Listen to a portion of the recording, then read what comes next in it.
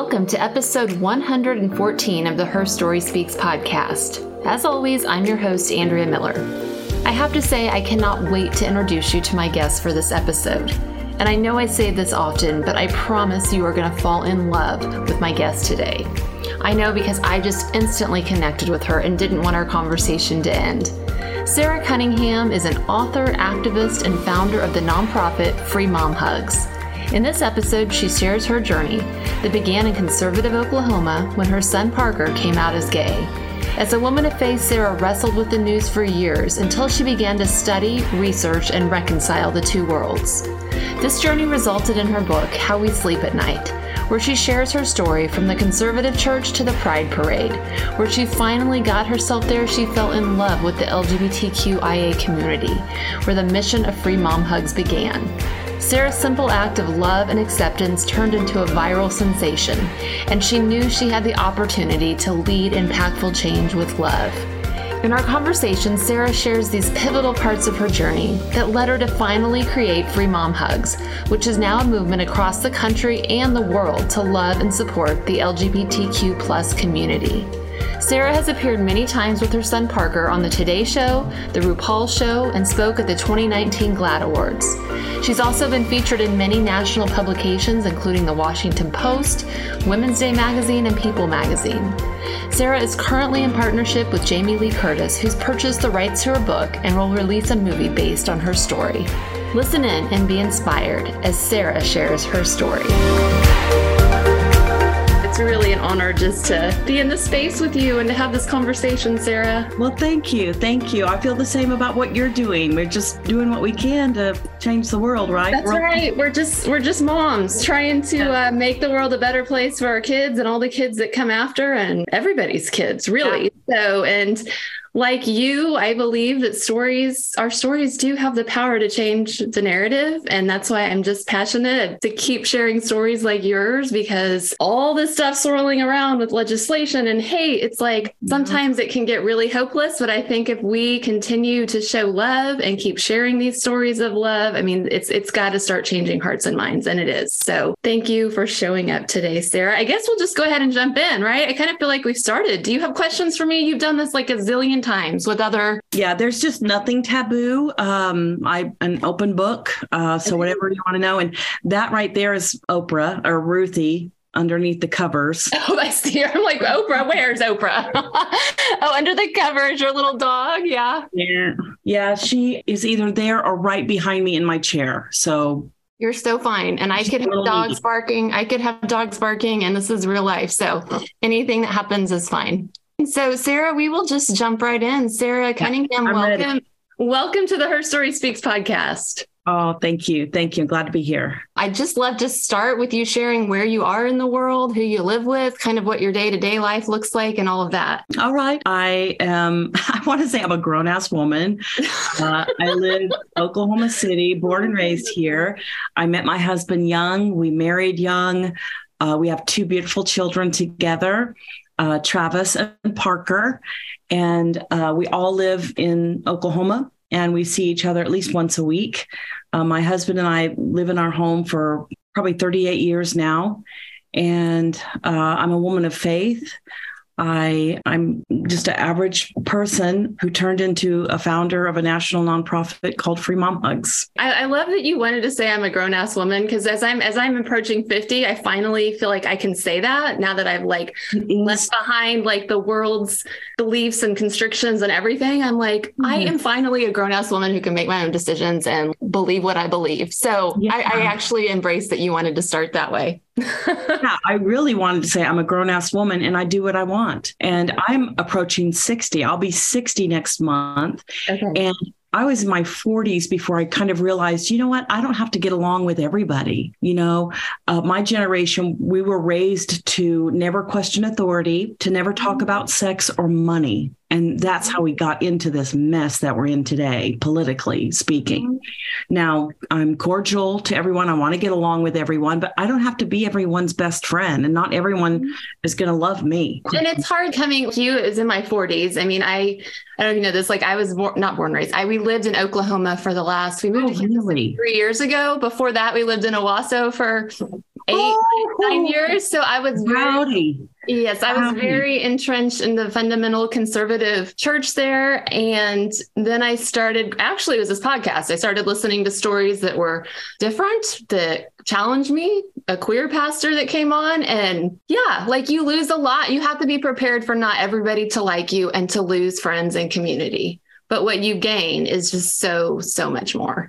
And I feel like that's kind of part of your story as well, and becoming who you were really, I think this is who you were supposed to be. And so much of that is letting go of all that other bullshit. Yeah. And sometimes, like you said, letting go. But, I think about that time, that season, if you will, that season in our lives.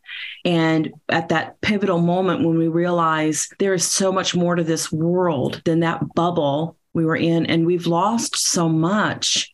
But again, like you said, what we've gained is, I think, like you said, our calling. That's right. Well, let's go back. We're jumping ahead. I could sit and probably have coffee with you, Sarah, and talk all afternoon. So I have mine here. We are having coffee. But let's go back, because the listeners might be like, what are they talking about? What is Sarah's story? So that's what I want to start with. So we've said it that you, like me, born, raised in very conservative, evangelical, fundamentalist church. You were enmeshed in that, not enmeshed. You were just involved with that in your most of your adult life. You are raising 2 sons, and no, you're good. So you have 2 sons that you're also raising in that. Now your son, Parker, you kind of start noticing he's a little more out of the box, maybe not fitting in. I have one of those children too, and thank God for them, right? I mean, they're the ones that are going to make this world a better place. Mm-hmm. So at age 10, is that right? Parker comes to you and says, Mom, I think I'm gay. Yeah. Yeah, that's right. Take us back to that moment. Yes. Well, if I could, there was pivotal moments in our life as a family and as a mother and with child. But I think the very first glimpse I have of Parker being gay is when he was 5 years old. He was upstairs. We have a 2-story home, and he came barreling down the stairs in a pair of my heels and one of my summer dresses. And we were in the kitchen, and he twirled around in that kitchen until his hair was wet with sweat. I had never seen that expression on his face or complete and utter joy from this beautiful young boy. And that was my first picture of what might have been happening. Did that concern you in that moment? I mean, so much anti-trans stuff right now and fear with that. Like in that moment, did that concern you? I would say perplexed, and I wasn't concerned at that point because I thought, well, it's just his personality, because he and his brother are completely different. And so that was just part of his personality. Yeah. So I didn't get concerned until later life. But when he was 10, he had the vocabulary to start talking about it. And he would try to have conversations at the kitchen sink, after dinner walks, things like this, that he felt different than the other boys at school. And he noticed that there was a difference in how he behaved and the friends that he had. And he was getting teased and bullied at school because he was a little more feminine than the other boys, see? But I thought it was just a phase. I just encouraged him to just get through school. And you were not happy. I mean, you share in your book, which we'll put the link to. You're an author of a book called How We Sleep at Night. And so I read that book this past week, and you share in that, like, you were not happy when he said that. You were just very confrontational. Like, how do you know that? And like, really, you were not going to have it. Yeah, no. And the fact that he felt safe enough to tell you. I know, right? And I blew it. Blew it. Please, parents, precious parents, please learn from this conversation. Do not do what I did. Parker was 10. He tried to have the conversation. I thought it was a phase. I just wanted to encourage him to get through school. But when he was 15, he was really desperate to get this message through my thick skull. And I was not having it. By this time, we're raising our children in the evangelical conservative church, much like you probably went to in Owasso, Oklahoma. And we absorbed this idea that homosexuality is wrong, that something was wrong with Parker, that maybe I was overbearing or my husband was too distant. All the scenarios you try to point to what happened or what you could have done differently. So I was listening to another interview of yours, and I don't know if it was in the book or that interview, but you said like it was literally your worst fear that one of your kids would be gay. I mean, that was like in your mind so heavily from the church that like that's a ticket to hell. And you had that fear in your body. So your son saying this to you now twice at a young age was like, oh my God. Yeah, I feared for his salvation. Yeah. First and foremost, I was frozen in that fear that he was going to burn for eternity in hell. And hearing those words come out of my mouth now, oh my gosh, I feel so duped. I know, Sarah, I'm with you. Like when I like even reading your book was a little bit like, oh my God, I can't believe I believe that. Being out of it for so long, I'm just, how did I believe that? Like how? So I understand you, Sarah. I get that feeling. You're just but at this time you did not know better. I did not know better. We are doing what we had been taught and born and raised in. So when Parker comes out to you a second time, you're very upset. You're yelling at him. You're like, this is not true. I don't know why you're thinking this. So yeah, go on from there. Yeah. And I remember exactly where we were in the house having that conversation. It was late at night. And and that was the prompting of the book title, How We Sleep at Night, because I know I didn't get any sleep that night, and I don't know how Parker got to sleep because we left that conversation was not resolved. It ended badly. I shamed him, and I really thought that he was taking that path straight to hell. And I was frozen in that fear. And I remember confiding with my husband that very night. I woke him up. He was asleep already. And I said, Rex, Parker just told me that he's gay. And Rex, he said, he woke up and he said, well, what are you going to do about it? What can we do about it? He took it a lot easier. He has cousins who are gay. And so he was, thank God, a safe place for Parker, whereas I just made life really miserable for several years. Yeah. And so those several years, you took a long time wrestling with this. This was not like in a couple of months you came to terms, like you really were facing this reality and wrestling and reaching out to pastors and church friends, all of this. And you're not getting really any answers. If anything, you're feeling more alienated and also a lot more fear for your son. Yeah. I felt like he was already damned. I was frozen in that fear. And as I tried to talk to our peers, our friends that we had built relationships for over 20 years within this church family, and they just didn't know what to do with us. They didn't know how to minister. We didn't know how to minister to each other. And it was devastating because suddenly not only was my son a sinner, but as I tried to not only accept him, but to, in a sort of way, support him or just help him through this journey of self-discovery, that made me a sinner too. Right. You were trying to love him, and the church, very conservative, expects like almost a total rejection of our children. Like if we're loving and accepting in any way, then we're like an aid to that sin. We're condoning it. Mm-hmm. And that makes us a sinner too. You share so many details in your book. Then again, Parker comes to you, and I believe this is when he wants you to meet. He's maybe 20 at this time in December 2010, and he wants you to meet his boyfriend. And he says to you, Mom, please try to understand that I sucked it up for 20 years being your son. I need you now.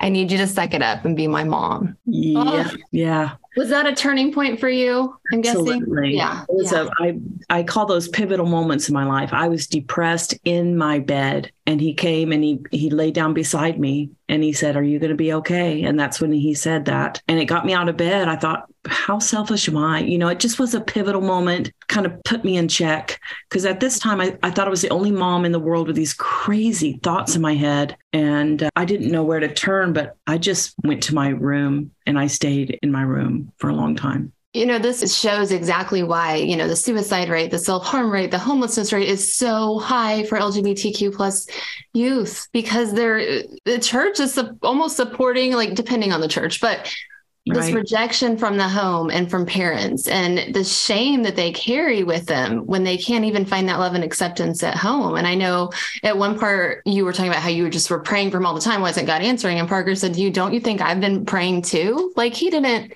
want this. He didn't want to be causing his mom like this hurt and shame. So he's wrestling so much too as a child with this. Yeah, that's why on my Facebook page, I say no one has searched God, themselves, or the scriptures more than the gay Christian or their mother. Mm. And it can be a devastating, isolating time. I mean, even now I get emotional thinking about what I put him through, what I put our family through. And that's why, Andrea, I've been so transparent about this, because no family should go through what we went through. No child should, and it happens. It's still happening. Oh, it's happening so often. And I just that is why I beg people, just share this episode with a friend that might be going through it. Or if you're still immersed in the church and wrestling, you have to listen to stories like this. And I've shared others before. And I just think that is what's going to keep changing when we hear moms real life living this. So when Parker comes to you, and that was a pivotal point for you, you meet his boyfriend, but you still at that time, you're wrestling. Okay, I'm going to love him. I'm going to love quote the sinner and hate the sin. But you're still wrestling with how to do that. Well, how do I hate this boy that he's in love with? That doesn't. So share a little bit about your wrestling, that you're continuing to wrestle. Right. I had, Parker at that point. Also, he said, Mom, I want you in every area of my life, but how much of that is up to you? Oh, okay. And this is before I thought, am I going to, have Parker and his boyfriend at the time in the house? I mean, what if they kiss? That was my immature thought process by then. But, I thought, well, I wanted to meet him, and I did. And when I wrote in the book, it's when I saw this beautiful young man, and heard his story, that changed my heart and mind. And I saw self-harm marks on his arm, and he shared those with us, my husband and I and Parker. And it moved me so much that I had my first glimpse of unconditional love. Mm-hmm. And it was that young man in flesh and bone. And he shared his faith. He shared his life, and completely alienated from his family. And he survived all of that. And now he was thriving and had his own place and had a good job. And, it just showed me that you can be gay and be a person of faith. That's right. Not necessarily swinging from the chandeliers or parading around nude in the street. That's right. I just had this preconceived idea that was just so far from any. But I think that's what the conservative church, politicians, whatever, tried to tell us. That's where we need to be fearful of LGBTQ people, because they are swinging from the chandeliers, trying to get our children. That's the image, and that's so far from the truth. Which you see when you finally get yourself. So you continue to wrestle. We're really skimming over things, because finally in 2014, you find yourself at a Oklahoma City gay pride parade. Mm-hmm. So you really wrestled, but you found yourself there. Was there a certain incident that got you there at that parade, or had you been working up to that? Or tell us a little bit what got you there. Yeah. In fact, the last chapter of the book was inspired by that experience. And I knew very little about pride. I didn't know the significance of a little gay bar in New York City called the Stonewall Inn, and the history. It just, up until this time in our lives, it didn't matter to me. It wasn't of significance until I have a gay son. So, but it was meeting the community there and those pivotal moments.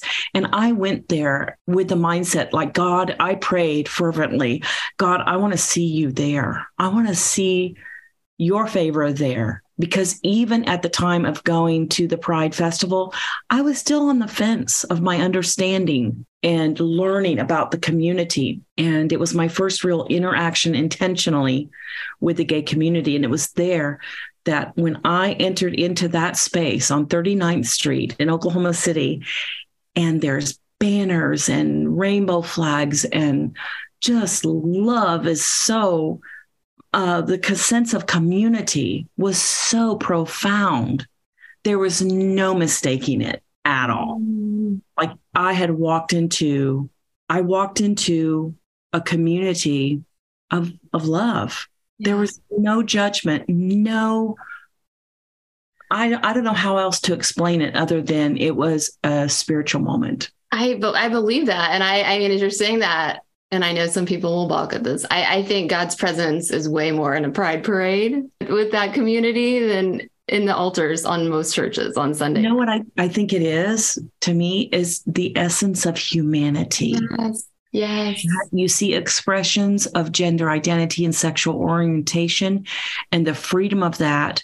And it's beautiful. There's nothing, to me, there was nothing perverted, nothing offensive. Once I could see through the lens of love, nothing offended, nothing was perverted, nothing, there was just nothing but love there. So you say that you just shared that you were still wrestling when you went to that parade. Mm-hmm. But then you just saw like, oh my gosh, this is love. This is love in action. Did you abandon your faith, or did you come just to terms with a more loving lens with your faith? Like, I'm curious kind of how you wrestled with that. Cause you said, one of the things you said, I was clinging to my faith, but my faith was killing me. So, some of us, like, I don't necessarily identify as a Christian anymore. I still have a faith, but I found it really hard to have that identity because there's so much hate from that group. So I'm just curious how you came to terms with like, no, I still am going to identify this way, and I still have my faith, and maybe a stronger one. Yeah, absolutely stronger. I experience what I believe to be God. Yeah. The power of the Holy Spirit and humanity to a greater degree than I ever thought possible. And I do remember a time I had a wooden cross hanging from my rearview mirror, and I took it down because I felt guilty by association. Once I was seeing, because once you're aware of what's happened throughout the whole church history, I felt guilty by association. And like you, I no longer identify as a Christian, but rather than a woman of faith. I do believe in God. I do love the scriptures, although there was a time that it was difficult to read them because I had the lens of judgment. When I read the scriptures, it was always like, how can it make people better? Or how can it fix people? Or how can it, rather than a love letter expressing a God that loves us and wants us to love people, period. There's no shame. I believe that shame is the sin. That's so. When we shame each other, when we shame ourselves, that's the sin. But another analogy that I have to share is from my friend Liz Dyer. She'd make an awesome guest, Andrea. Okay. She facilitates the Mama Bear private online Facebook group for moms with gay kids. But she talks about the fruit of the Spirit. And when we are working in and offering in love, the fruit of the Spirit is love, and God is love. Mm-hmm. So the fruit of the Spirit is empowering, it's enlifting, it's healing, it's life-giving. That's right. And it's that fruit that I believe is from God that works through us to each other. That's right. And to ourselves. So if the fruit that we are producing in whatever it is we're doing, in whatever capacity, in your podcast or with Free Mom Hugs or, working at the vet store, whatever it is that you're producing, is it good fruit or bad fruit? And the fruit doesn't lie. The fruit does not lie. And so that's when I know that Free Mom Hugs is doing good, fruitful work. I love that. Especially if you look at the reverse lens of what is the fruit of the shame and the rejection and the hate that the church is giving. Mm-hmm. It's causing self-harm, suicide, like all of that. That's rotten fruit. Mm-hmm. So I love that lens. So I could keep talking about that, Sara, but we'll move forward. So 2015 as the next date I have on my timeline. That's kind of a pivotal moment in your journey. And you're at the Oklahoma City Pride Festival and you're wearing a button. So Take us back there and what happens. Oh, is that the exact button? Yeah. I don't know if you can see it, but there's still glitter in there from the. Okay. I need you to put that up so I can take a quick screenshot. Is that okay? Let me see. Yeah. See if I can get it in there good. Yes. Okay. Thank you. I've not taken pictures in the middle of a podcast, but that's a pretty special one. So the button that Sara just showed me was her little handmade button that says Free Mom Hugs. So you wore that in 2015. So take us back to then. Yeah, 2015. By this time, I'm meeting the community. I'm volunteering for the Pride group, attending PFLAG meetings, and just really getting involved in the community.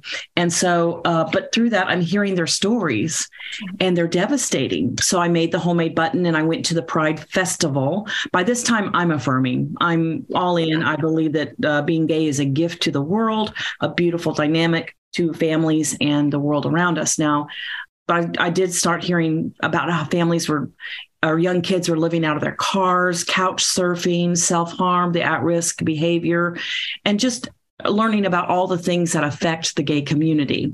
So I made the homemade button, and the first hug with anyone who made eye contact with me, I would say, could I offer you a free mom hug or a high five? Because not everybody is a hugger. And so the first hug I gave went to a beautiful young woman who said it had been 4 years since she got a hug from her mother because she's a lesbian. And from that experience, we started the nonprofit Free Mom Hugs. And this button is our logo, and it's recognized worldwide. And it says, I'm a good and faithful ally. When you wear a button or a sticker or anything rainbow, whether it's Free Mom Hugs, PFLAG, Equality Center, draw a rainbow and put it somewhere. And that just sends a message that you are a strong and faithful ally. And I have one of your shirts, and I wear it proudly. And I especially wear it in situations where I'm around youth, just to know, I'm a safe person. And I'm curious, you know the reaction you get, and if you can't use your words at the time. Yes.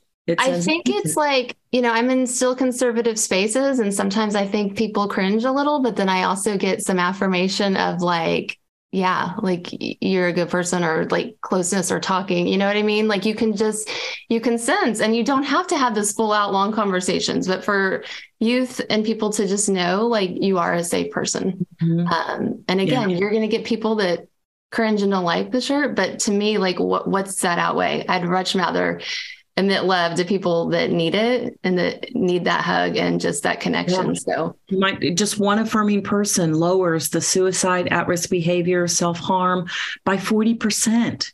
That's the last numbers I saw from the Human Rights Campaign. It's even more for our transgender friends and family.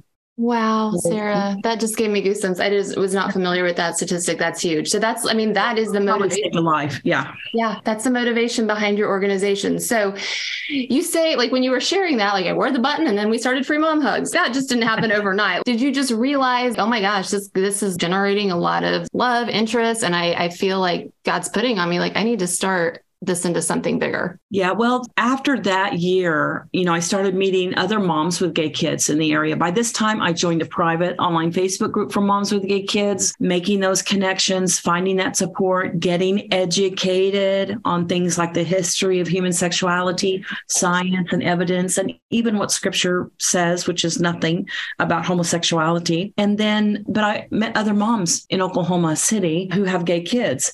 And so we started helping out with Second Chance Prom or Transgender Valentine's Banquet, or just helping out, being that loving presence. And so we made a Free Mom Hugs banner, and there's some pictures of it on our website, but on our Facebook page even. But we made a Free Mom Hugs banner, and we marched with it in the 2016 Pride Parade. And we had people coming over the barricades for hugs. It was incredible. And that's when I knew. And then the community got to know us, and there were 3 moms, and we would help with bus passes or pay the phone bill or get a safe place until they could get safe housing, anything that a mother would do for their child. That's right. And then I had started meeting couples who were falling in love, getting engaged. And a couple asked if I would officiate their wedding. By now I've been called the accidental activist, because I'm accountable to things that I'm learning, and I'm speaking up in my city and state about the laws that are affecting my child. And so I started officiating same-sex weddings, and that's something I had to search out too. And I do honor same-sex marriage just as wholly as my own.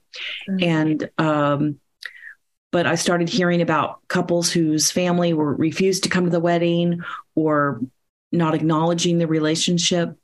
So I made that social media post that went viral. And right. So 2018, you made a media post, and tell us, I know what it says, but share with my listeners what that post said. Yeah, well, it's a picture of myself and I have my hand in the air, like I'm raising my hand. And I wrote, if your biological mom won't come to your same-sex wedding, then you call me. I'll be there. I'll be your biggest fan. I'll even bring the bubbles. Mm. And that post went viral. And that's people from all over the world said, well, I'll stand in too. I'll stand in too. In fact, there is a man named Daniel Blevins. He made a similar post on Instagram or TikTok a couple of years back, and his post went viral. He's a member of the community. He offered to be a stand-in dad. That post went viral. And guess what? He has a Facebook page called Stand in Pride. And I don't know how many thousands of members are there, but they just stand in. People for graduations, for births of babies, for, housewarming, for, whatever it is. Right. And it's a wonderful organization, but that all started. And he didn't have to, but he gave me credit for being inspired by my post. And he's a wonderful young man. And anyway, I'm thrilled for him. So was that eye-opening for you to see the response? Did you think that this is going to be go viral, be a huge response, that so many people wanted a mom to stand by them at their wedding or an event? Yeah, no, I had no idea. I posted that late at night out of frustration because I had just left a rehearsal dinner and heard this couple talk about how their, parents let them know that they're not coming to the wedding and they don't ever want to meet the partner. And they were devastated. They knew there was some alienation there, but to get that message to be so finalized, in that way. And it was devastating. So I went home and I felt so bad for this couple. And that's why I made the post. No idea it would have the reaction it did. Soon I wasn't in a position to stand in movement because I already had free mom hugs. Right. People thereafter found out about free mom hugs and wanted to do what we were doing here in Oklahoma. And so that's when free mom hugs chapters started popping up. Then we planned a transgender Valentine's banquet for here in Oklahoma, and I was raising money to have that banquet so I could offer it free to the community and those who love and support them.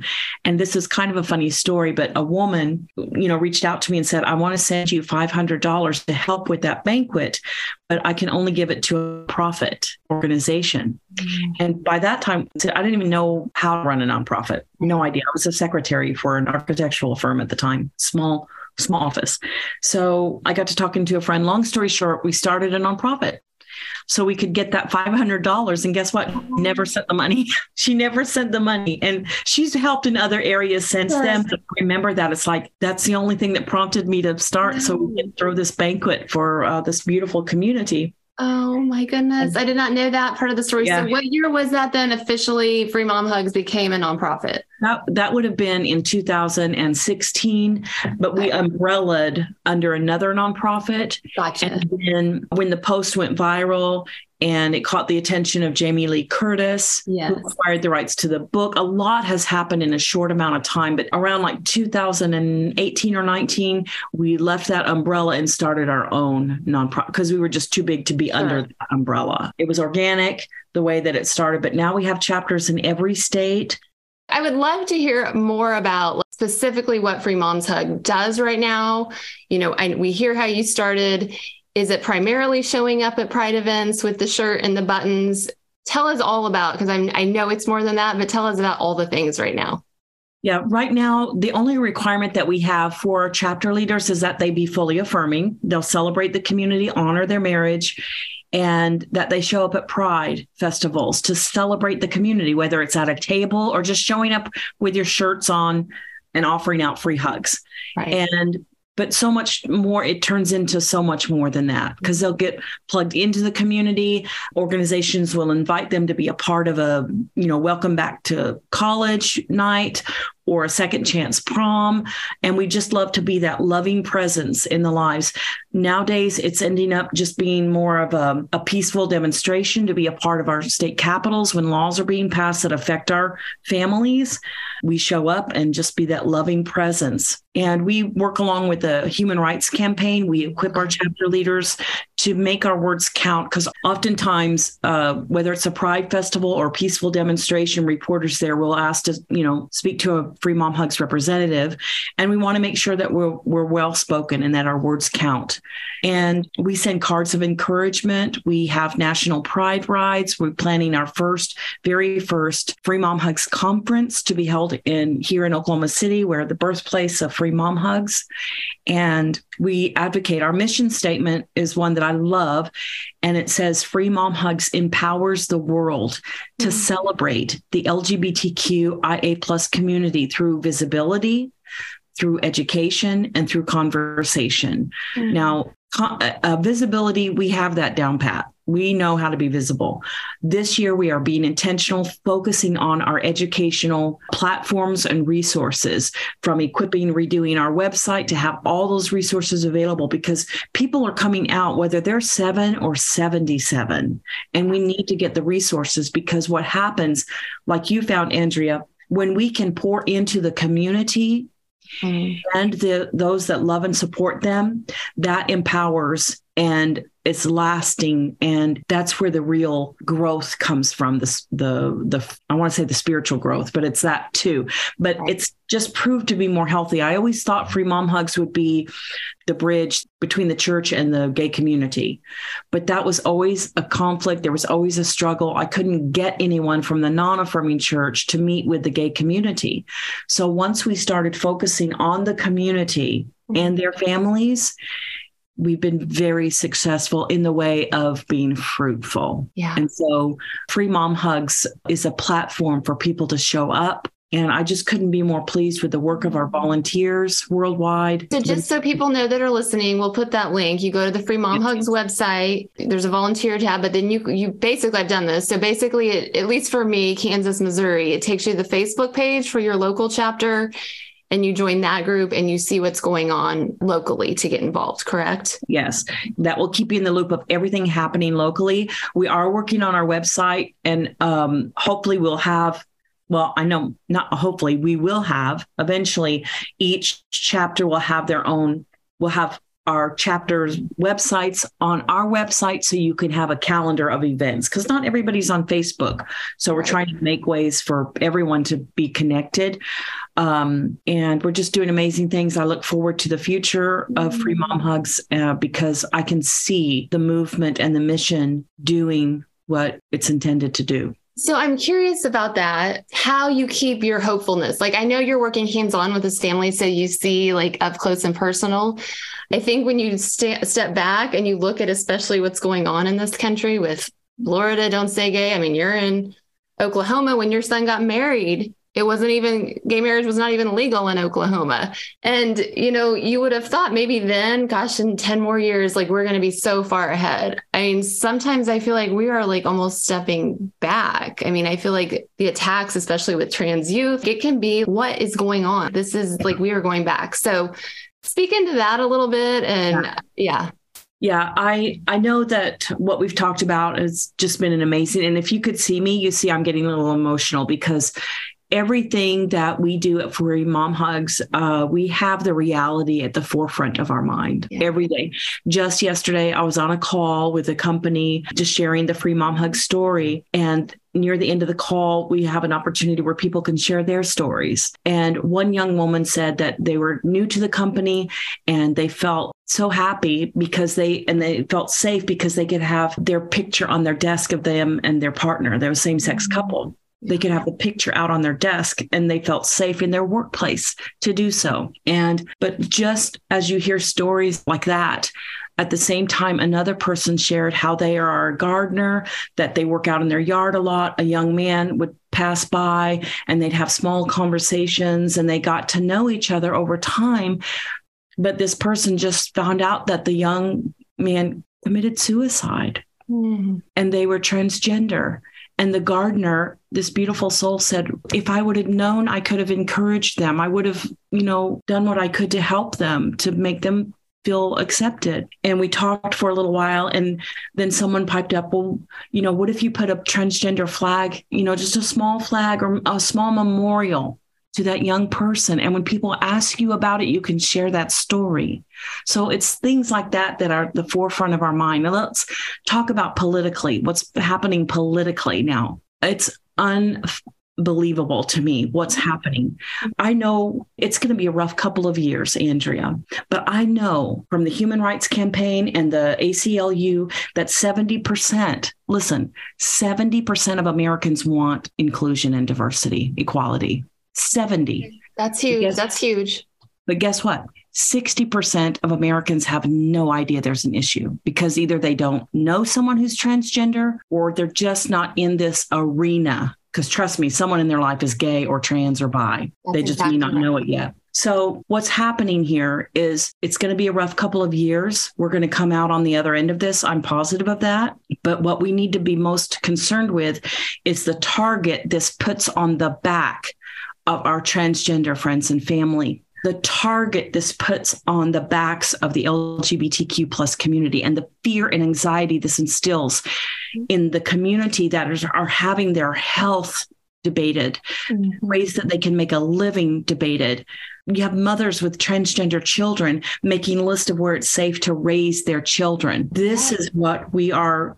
My most concern is making sure that those people, these beautiful people, know that there are more people in favor of them who want to stand with them and fight for them than that are against them.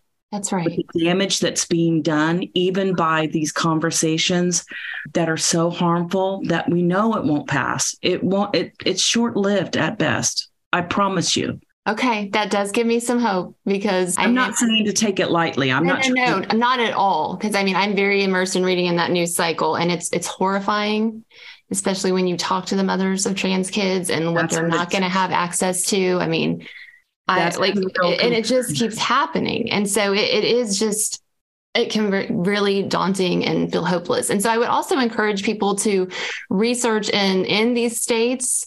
And I don't know if maybe you have some research. I know I was just looking for Iowa, but that help these families access this medical care by getting them in other states. Because unfortunately, privileged people are still going to be able to do that. It's these families that don't have the resources. So I would also encourage people to get involved that way. And maybe in every state, there's an equality center, there's a diversity center. There's always going to be some place in every state. I don't care where you are. Yeah, it may take a little bit of digging if you're in Owasso, Oklahoma, but you're going to find them. There's going to be a support group there, and that's the network that you need to stay connected and support. If you can give to the organizations who are doing the work. I'm not talking about just free mom hugs, although yes, we are a nonprofit. We need money, funding to support chapters in every state, but support those who are doing the work. The Human Rights Campaign, ACLU, PFLAG, your local diversity center, get plugged in. This is a crucial time in history for our transgender friends and family. And if you think it's going to stop there, it won't. It will not. That's exactly right. Sara, in our last few minutes, I'd love to bring this back to home. And, we can get you're still hopeful, but we can get overwhelmed with the legislation and what's going on. But let's just bring it back to what we as moms can do, trying to raise children in safe homes, loving homes. So I'd love to just hear your advice. Almost maybe if you could do it over and you could have raised your son I don't want to put that shame on you, but just advice to other moms who are like their son, daughter comes out to them at 10 and they want to make their home as safe as possible for them or their friends, whether they're transgender, queer, like wherever they fall on that umbrella. So I'd love to hear just your advice now for that. Almost speaking to your younger self. Yes, thank you. I love thinking about that. But what I would encourage parents, first and foremost, to make your home a safe place. Offer the verbiage, the vocabulary, and the space to have conversations like that. When you see a couple on a commercial over cereal, a same-sex couple, how you react to that is going to send a message to your kids, whether they're gay or not. And they'll know soon enough if their gay friends are going to be safe in your home, or if they feel safe as they're on that journey of self-discovery.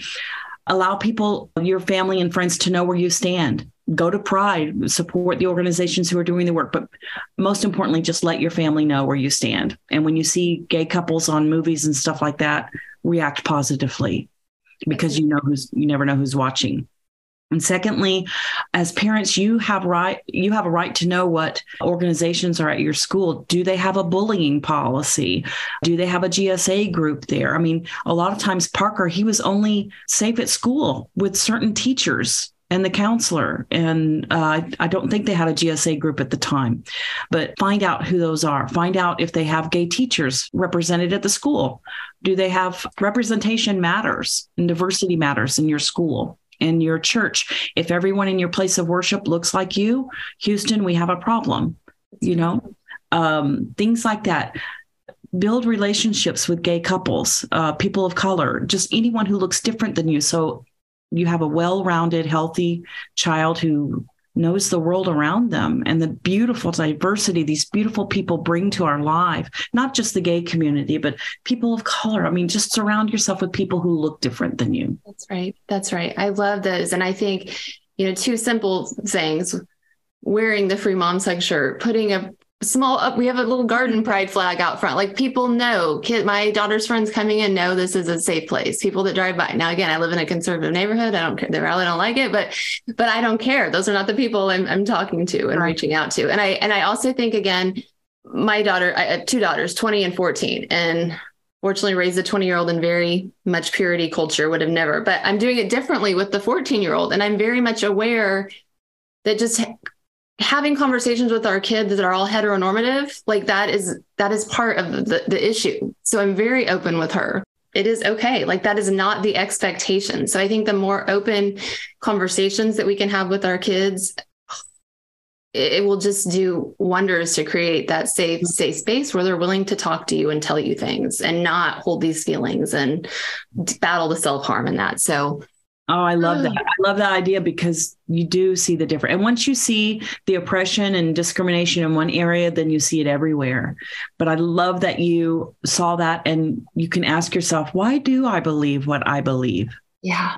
And you have to deconstruct and reconstruct that sometimes, reclaim that faith, reclaim those devotionals, reclaim the music, reclaim all the things that you need to. And some things you just got to let them go. And I will say that's where I see the hope, is because there are so many queer pastors, Christian musicians, like they are reclaiming it. Like that is where I do see, okay, we're not going into the shadows or like getting fear pushes away. Like they are reclaiming it, and you can find those safe voices. And there are affirming churches, right? Really have the work cut out for them. So, I mean, if you go to a place of worship, consider, are they affirming or non-affirming? And why would you give your tithe and your time and your energy into an organization, a faith-based doctrine that's dangerous for our gay family and friends? So find an affirming church if you want to worship there. Listen, the first affirming church I went to, I cried hot tears because I stood next to an older same-sex couple who had survived like conversion therapy, which is still legal, sought out, and paid for, not far from where I live. Yeah, probably in Owasso too. But anyway, I cried hot tears because they love the Lord. They were worshiping and singing. It was great. Oh, Sara, our time is coming to an end. You are just such a beautiful soul. I watched a video this morning of you, I don't know, it was online, of one of your early pride parades and you hugging and just, the beautiful humans that were coming out to you. And I thought, this woman embodies love. Like that is, you do. And when we talk about God or Jesus and embodying love, I mean, you do that. So thank you for your work and being that example, Sara. So tell us website that you can be found, any places people should go, and we'll make sure to put that in the show links. Yeah. Go to freemomhugs.org. You can find your state chapter. You can find the merchandise that helps support the organization. You can make a donation or send any questions you might have. Again, our website is under construction, but we should have the basics there, but please keep following there. I do have my book. I have it. I'd rather send you a signed copy.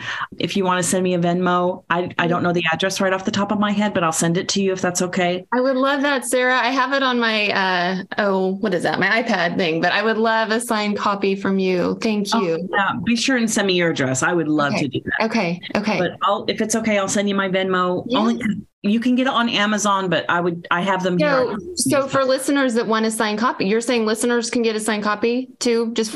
Yeah. Okay. So instead of putting the Amazon link, you want me to put a link to your Venmo? Is that? Would you? Yeah. And I'll send that, and I would just rather send it. And that way, I get the proceeds from it. No. I love that. And we don't have to support Amazon. We don't have to. So I love supporting you with that. Oh, thank you so much, Sara, for this time. Thank you. Send me your address. And Andrea, thanks for being such a beautiful mom and just really representing the heart of Free Mom Hugs in what you do. So bless you. Bless you. Thank you, Sara. Thank you for listening in on our conversation with an open heart and mind. I encourage you to check out the Free Mom Hugs website and get involved in your local chapter. Also, be sure to check out the show notes for this episode at herstoryspeaks.com. Sara gave me lots of resources such as books and websites to share with the listeners, and they're all listed for this episode under the show notes.